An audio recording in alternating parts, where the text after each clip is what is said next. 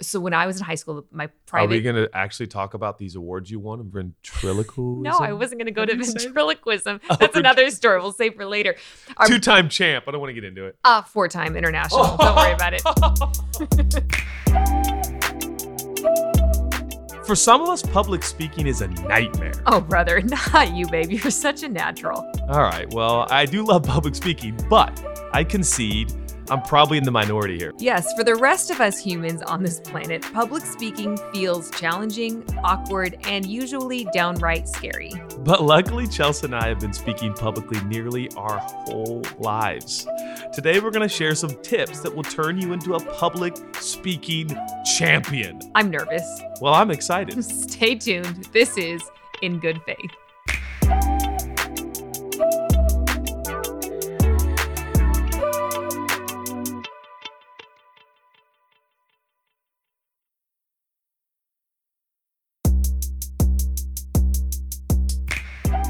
Today is a guide to public speaking. I must admit, our team suggested this topic, and I was like, okay, yeah, let's do it. A guide to You were public like, okay, speaking. yeah, let's do Oh my it. gosh, yes, I love it.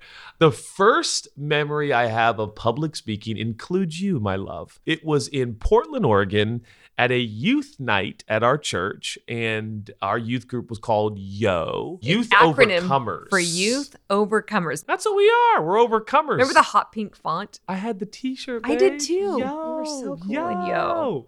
I was 13, and we were doing a student night where different students were speaking. And I got included, probably because of who my dad was. No, you got included because it was where 8th graders could speak. It was the 8th grade graduation night, but you were in 7th grade. But because you were about to move from Portland to Seattle, That's what it was. you got included. I got included. I absolutely remember. So I was asked to speak, and I spoke for, I believe, 10 minutes. It was probably 5, but you probably took 10, let's be honest. Okay, that's already taking shots here early in the guide to public speaking. It's true. I have been going over my time since the earliest parts of my public speaking career. So I was probably given 5 minutes. I went 10 because it was so good, or so I thought. And I did it on peer pressure. And the metaphor I used was when you're flying in an airplane and you look down. In farm fields, you see the different squares, and they're so distinct. Light green, dark green, light yellow. And I literally said, hey, listen, we all have a square. We all live in a square. We all have a sphere. We all have a space. And how are we going to change the world one square at a time? What's that have to do with peer pressure? Well, because how we relate to each other within our little world, within our little square. And are we going to encourage each other, lead each other, and not give in to just the mob mentality? Okay, now I'm wanting to re-preach it. But I was so excited because you were in the audience and I wanted to impress you. I was so nervous, not because of the content. I have always loved to talk, even from a young age. This was not my first sermon. My first sermon, I believe I was 9 because my dad had a seminar. We traveled all over the world, and I spoke the last night of the seminar, and I did that from 9 to probably 12 years old. Yeah, I think your journey of public speaking is so unique because of who your parents were and your dad's enthusiasm to always include you in everything. Man, yeah. He was amazing that way. And so you got to be exposed to it at such a young age that, okay, you were nervous because you wanted to impress me when you were 13, but you spoke so much when you were 9 to 11. And then here when you were 13, I think you preached your first week of revival sermons when you were 16 in Alaska. You got invited. Man.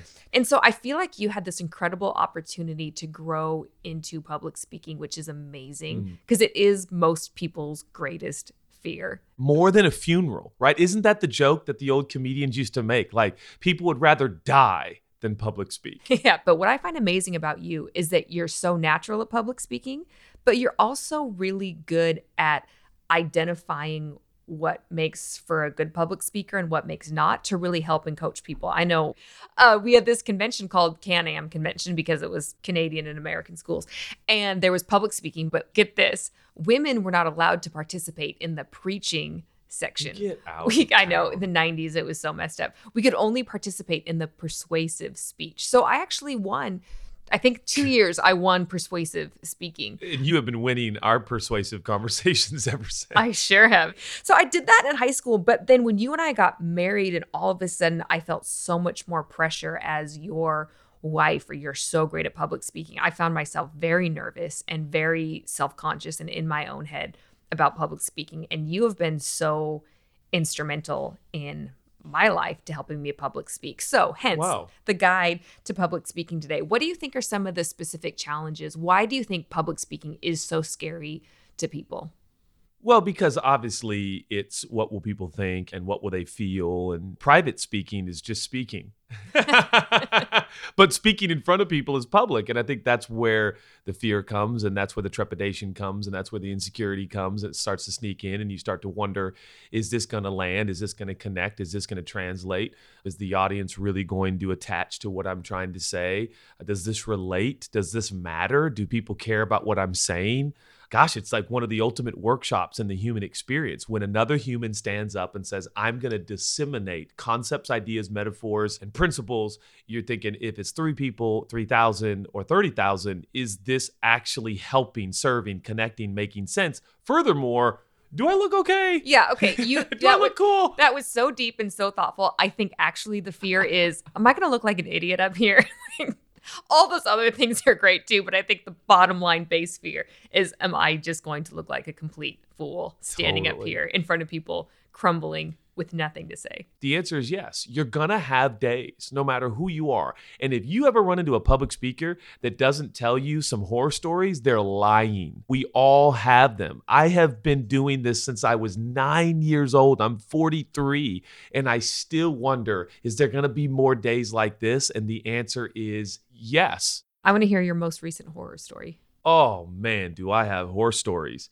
It wasn't that long ago, a few years back, we were all hanging at a friend's house and everyone's like, let's do stand-up. Judah, get up there and do stand-up. And I tried to tell a joke. I realized there were some people in the room and I was like, I don't really know them very well. This might not be funny. And the room was quiet because it was not funny at all. And it was dumb. And I was so embarrassed. It was so awkward. And it was like 7 people, 7 of my dearest friends and like 2 people I'd never met. And I panicked because I was going to like be super silly. And I thought, oh, they won't think it's funny. So then I just bombed. It's so funny that you can speak in front of tens or hundreds of thousands of people and not get nervous, but that room of 7 people actually made you nervous. Well, we can also say that. Like, by the way, it's way harder to talk, I think, in front of your 7 closest friends than an audience of 7,000, in my opinion, because the feedback is instantaneous. It's all over the faces of your friends. So I don't care what anybody says. A room of 7 of your closest friends, and you have to stand up and actually give a public speech of some kind. A presentation in a workplace. Are you kidding me? A speech at a wedding or a funeral. Weddings I perform for closest friends. I feel nerves because it matters so much to them, so it matters to me, and I want it to be perfect. So if somebody is about to do a public speaking presentation for the first time, any of the types of events that we talked about, what would be your first piece of advice that you would give them? You have to fall in love with the moment, and you have to fall in love with the people, because that's all it's about. It's not about your past. It's not about the potential future. None of that you can control, and none of that really informs the moment. This really is about the people in the room. It could be 7, could be 7,000, could be 7 million, could be people watching on television, could be people listening on a podcast. When communication becomes about the communicator, you're on a very slippery slope to what will probably end very messy. There's very few things that are more annoying in this space than someone who's just talking to themselves and in love with their own content and not connecting. The idea is connection, connection, connection. And that's so counterintuitive, because once you get nervous, you start to feel insecure. Then we start to look at ourselves instead of turning that outward and looking at other people and the people that we are trying to communicate to. Once we find ourselves in that cycle, how do we get out of it? Well, you have to recognize nerves for what it is. Nerves is because you care, and nerves is because you're excited. And that's the difference. There has to be a shift of perspective. People are always like, I'm so nervous to public speak. Well, you're alive then. You care then. This matters to you. Huge congratulations, because if you're not nervous, it's a much deeper investigation to what is wrong. Like, this should create some nerves. Your palms should be clammy. Your heart should start to beat. And I want to demystify public speaking. It's not what people think. It's like reserved for the select few who aren't nervous. Get out of town. People say, do you get nervous? My honest response is no, because I don't like the term nervous. I'm excited. And a lot of people, they put the word nervous, which is a very negative word in our culture. It's got a negative connotation. So I like replacing it with a better word, which is actually more accurate. No, but I am so excited. Excited to the point that my heart's pounding, my palms are clammy. I'm wondering if this is going to go well because I'm that excited. And one of my favorite things about some of my favorite athletes, such as Tiger Woods, is that they say Tiger Woods off the first tee, he is not the GOAT. He's not the greatest off the first tee on Thursday. Most golf tournaments are Thursday to Sunday. Yep. They say his tee shots on Thursday are actually, for his level of talent, one of the worst. Because he's excited. And he still cares. And somebody once told me that the psychological response in our body of adrenaline and nerves and all that between excitement and nervous is actually the same feeling. Those feelings of butterflies are actually the same physiological response in our bodies. And so turning it from, oh, I'm so nervous to I'm so excited, or a blend of both, is so helpful. I have found, because I get way more nervous than you do, at the times when I am the most nervous, it's so helpful for me to just out myself at the beginning of the presentation and just say, hey, I'm just really nervous right now. And just to take a moment to acknowledge my nervousness instead of trying to cover it up. Because then I've been into a spiral where I'm feeling nervous and I feel short of breath and I feel shaky and I'm wondering, can people tell I'm nervous? Do I look nervous? Yeah. Instead of just acknowledging it and putting myself at ease with my nerves, putting other people at ease, and letting that be something that we can all come around together. The Grammys happened recently, and they had different tour managers be the presenters for their bosses. I think it was Billie Eilish's tour manager got up, and she was so visibly nervous. The microphone was visibly shaking. She crushed it, though. I think the world was endeared to this woman for her nerves instead of belittling her. And I think if we're just honest about feeling nervous, then people become endeared to us. It's not something that we have to hide. I know you don't like being nervous. You like being excited. But for the rest of us who actually do feel nervous. No, and I think you're making a point that is inherently steeped in ancient scripture. And that is, when you're weak, then you're strong. And I think it's your weakness that can actually be a huge strength. And if you're willing to admit your nerves, if you're willing to admit your excitement, if you're willing to admit that you're wondering if this is going to go good, everyone in the room will join you there, because that's how all of us feel. No matter how good you are at your craft, there's nothing like standing in front of humans trying to share some sort of concept, story, principle, or idea, wondering, will I say it right and translate it well?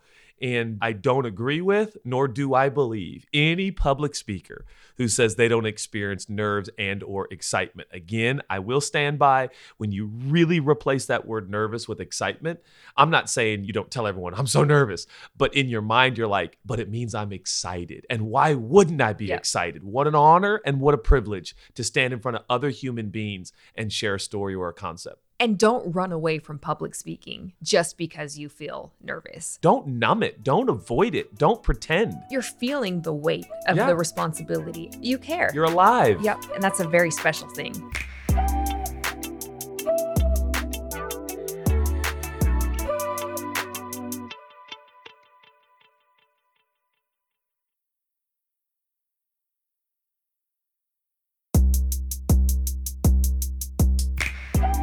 We think, well, it's so easy for Judah, so I must not be qualified to speak publicly because this is harder for me, or I'm more nervous. What would you say to people who feel that way? Well, I would say that no matter where you are in life, public speaking is going to have hard moments. So I think we're all in this together.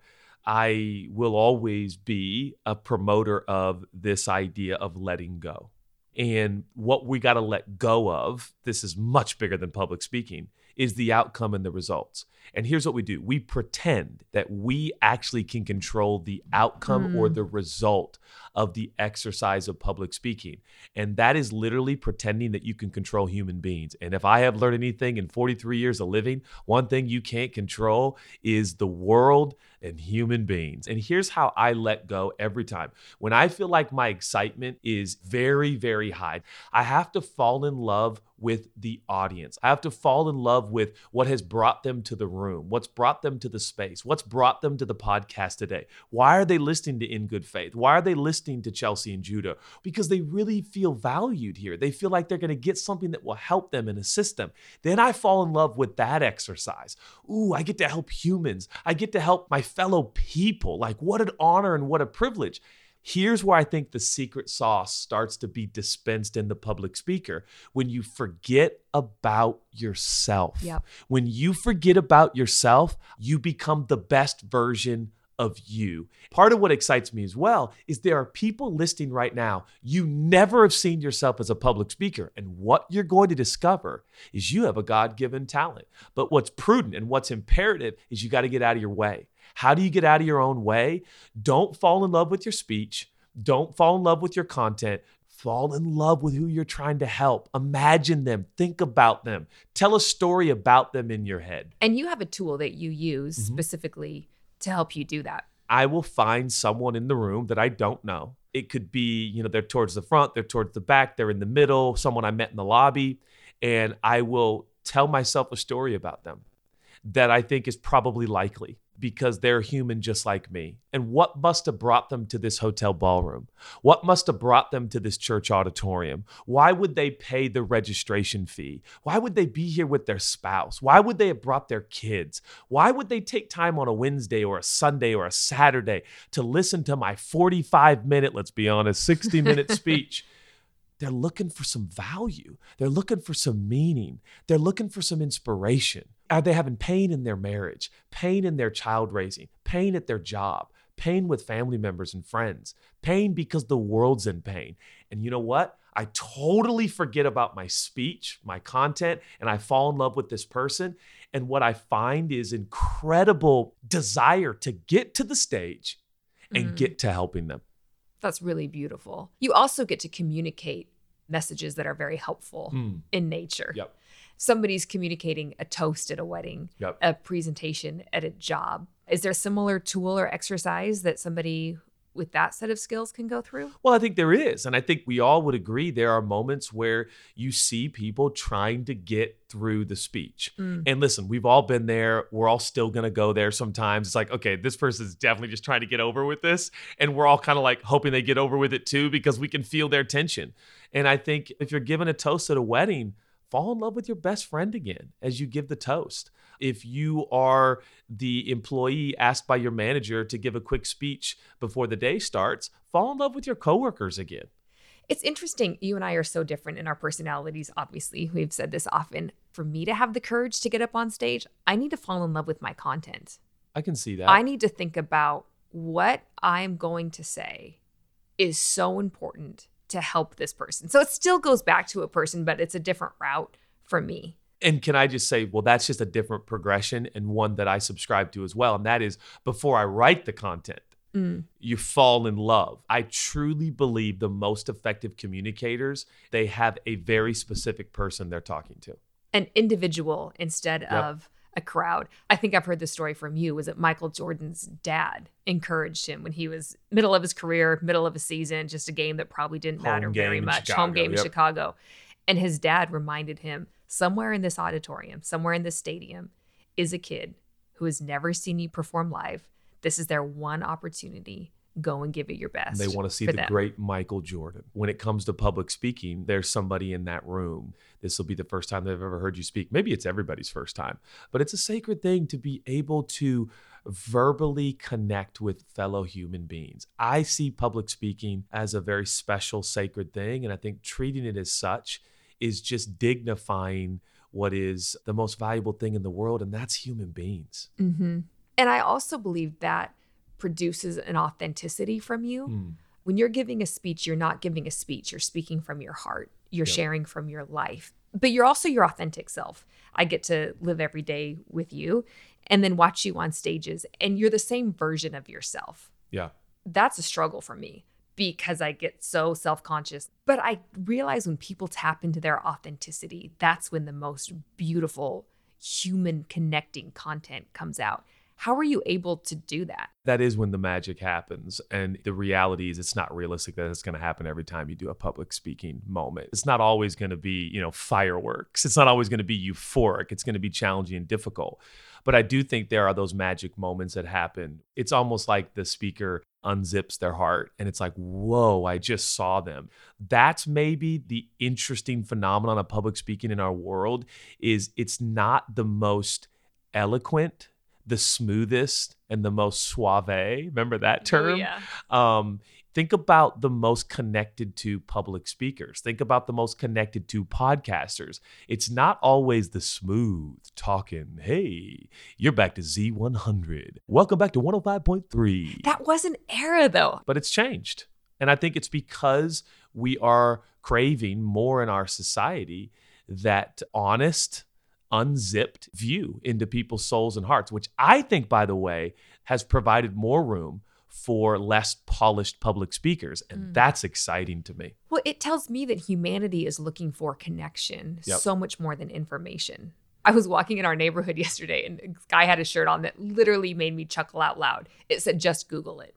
And it's so, how many times have we been in a conversation where we're philosophizing over something that we maybe could Google, but the point actually isn't the information. The point is the connection. And so if people were going to hear your speech just to get information, most likely they could get that information from another source. There you go. But they want that information from you.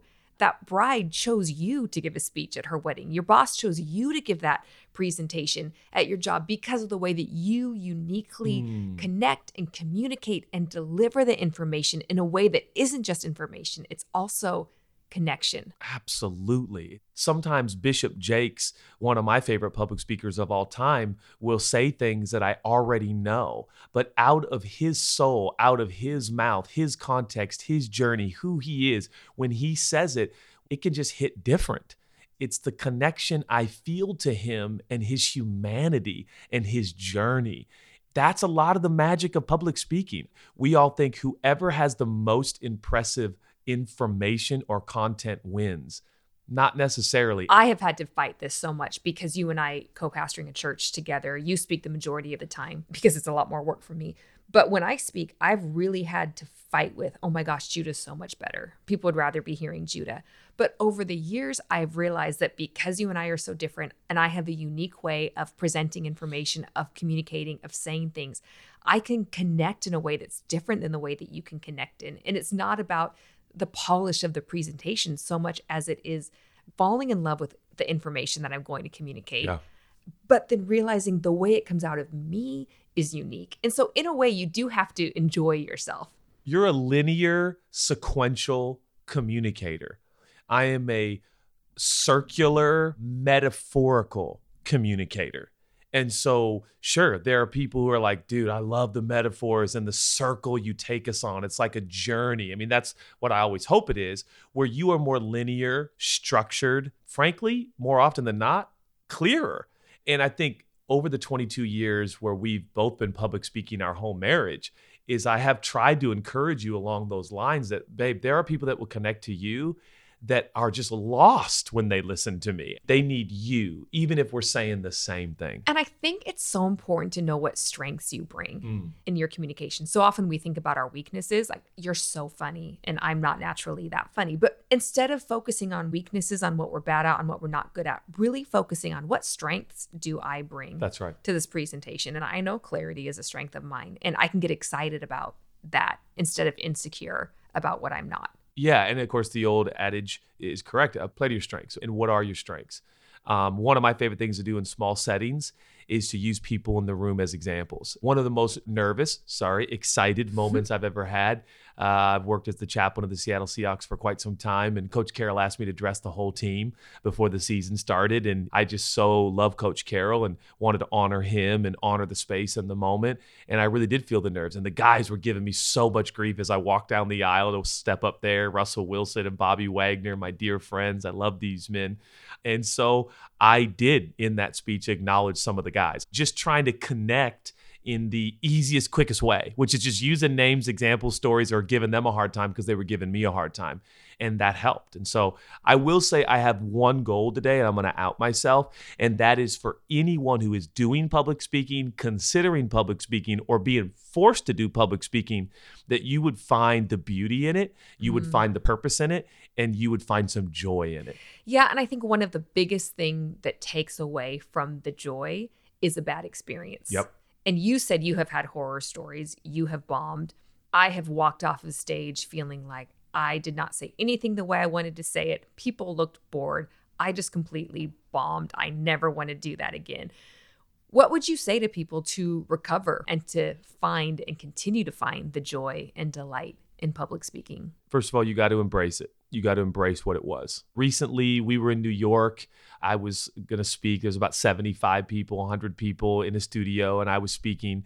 And I went 22 minutes too long. I made jokes. I needed some Tylenol during the speech. And so I was making drug jokes, which were frankly insensitive. And it just wasn't effective. There was parts that I really enjoyed and thought were really good, but parts that I thought weren't. And I was frustrated. And we went out to eat afterwards. I never brought up the speech. That's not the time or the place. But the next morning, I started sending some voice memos to the team and people that I work with and said, hey, this wasn't good. This wasn't good. Just started wrapping my arms around the reality of the situation. And that kind of keeps it from lingering towards the next time, which for me is usually pretty quickly. Well, and owning and identifying your mistakes or your weaknesses or your shortcomings is the most empowering It's a way of life. To actually be able to change them. Yep. If we just don't even let ourselves dwell there and we just sit in this fog of feeling horrible, that's not empowering to actually change it. Another thing that you're so good at is consistently watching yourself.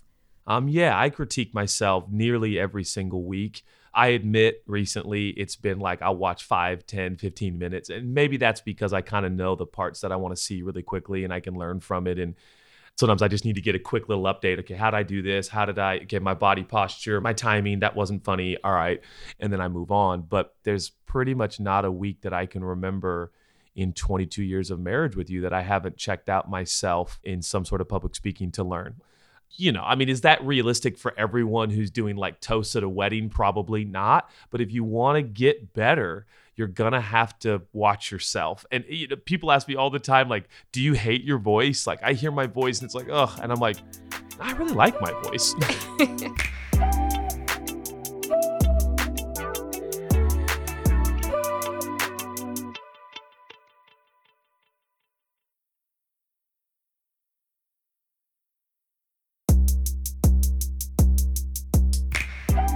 Let me ask you. Okay.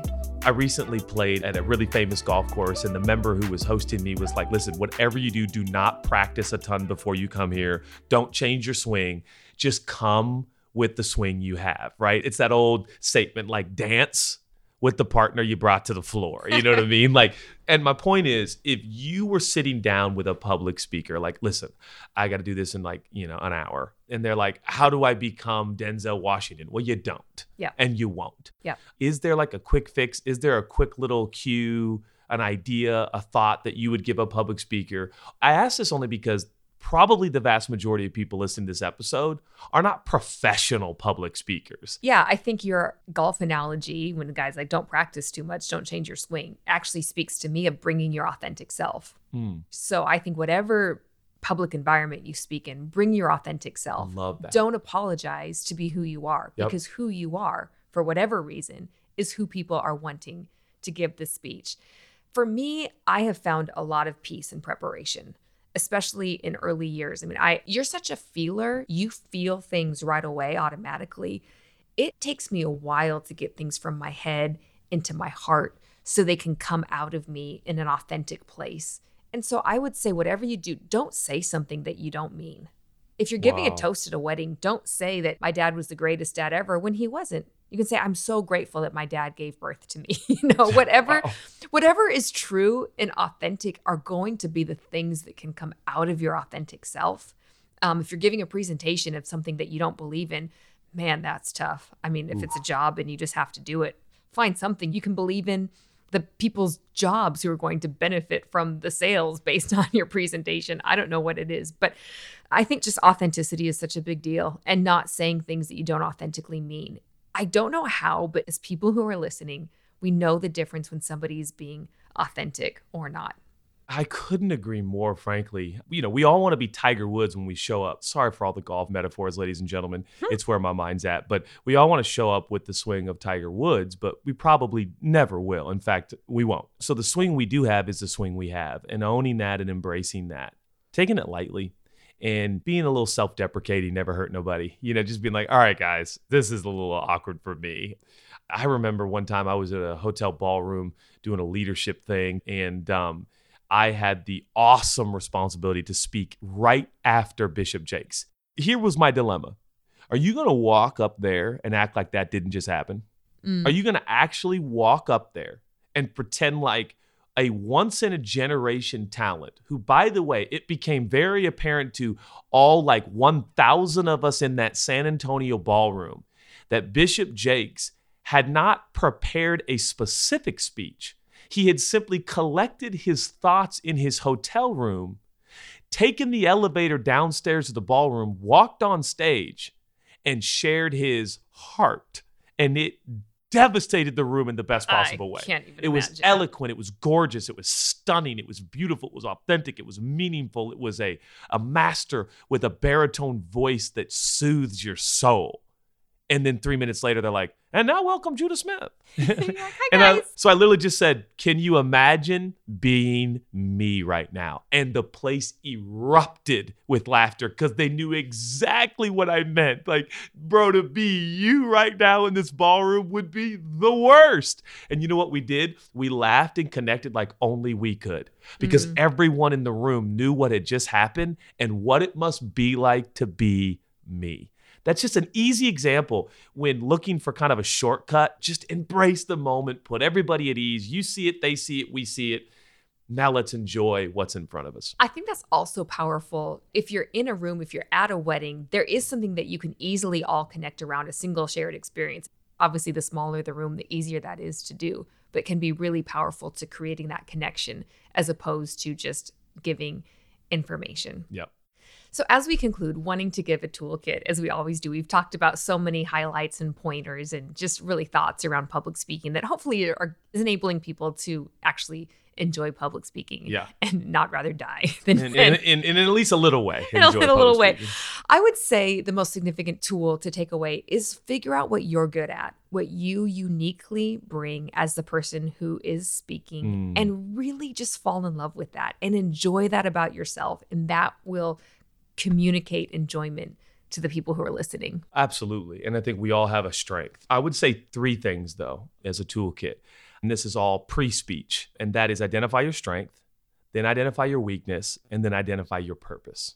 And you can do that very quickly while you sit at your table with your wine glass right before you give the best man speech or the matron of honor speech. You can do it right there. Okay, what's my strength? Okay, I'm funny. Play to the strength. Okay, what's my weakness? I'm not clear. Keep it short. And what's my purpose? To make the bride feel like she's a princess. Boom, go. You're going to do great. And again, public speaking can't be about the public speaker because that never works. You're the person in the conversation who's just thinking about what you're going to say next. You're not even listening to your friend it's annoying. Yeah. What's your purpose? What are you actually doing this for? Because I think the default purpose for public speakers, we're selfish beings. It turns into just us. So true. And that's not the goal of public speaking. And lastly, join my communication locker room. I'm kidding. Come on, but not really. I will say, provided a space to help people with their public speaking and communication. We call it the Communicators Locker Room. And you can go to what's the website again? Faithful.place. Faithful.place. Thank you for remembering. Yeah. You can sign up for it. And we've got a lot of people in there. And there's one level of mentorship, which I'll be doing today. I listen and watch people's public speech and give them some feedback. It's fun. really, really amazing. I have one other practical toolkit that is extremely practical. I love it. Because I feel like the biggest mistake people make is not planning their exit and their ending. Genuinely planning out your conclusion, your ending, your walk off, making that really, really sharp. Yeah, it's the plane analogy. Where you take off and where you land is pretty important. Now, the exact route you take from those places, a lot of variables. But where you take off and where you land is the 2 most important things about the journey of flying. And so it is with public speaking. Perfect. Let's pray for our audience. This is what we do. This feels pray. like a unique episode to pray. But Yeah. Jesus, I thank you that you have given us the ability to connect with other humans and that you've given us that ability through speech and through communication and doing that publicly. And Father, I pray for people who have been entrusted with this gift of public communication, that we would enjoy it, that we would enjoy ourselves, that you would help us to get over ourselves and fall in love with the people that we're communicating to and the content that we're communicating in such a way that really does connect humanity at a deeper, significant level. Thank you that we can find joy in this. Thank you that you haven't given us a spirit of fear, but power and love and a sound mind. In Jesus' name, amen. Amen.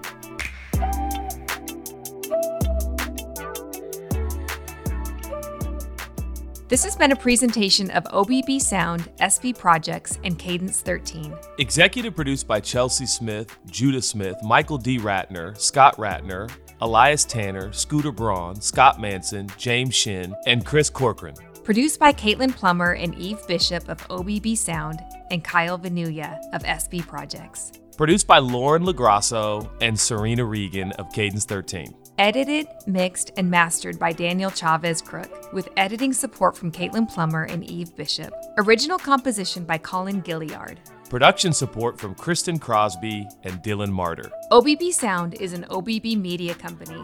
Cadence 13 is an Odyssey company.